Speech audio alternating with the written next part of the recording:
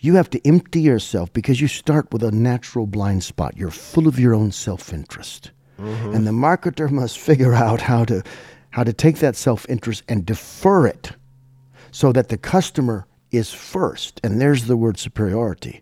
As the customer becomes first, then suddenly the offer can be seen through the customer's eyes and magic can happen. Have you ever wondered why people who get paid, I've seen these. I worked with some of the biggest brands in the world. I watched the New York Times, a friend of mine. I know what he made. I'm not going to say, but it was hundreds and hundreds of thousands of dollars.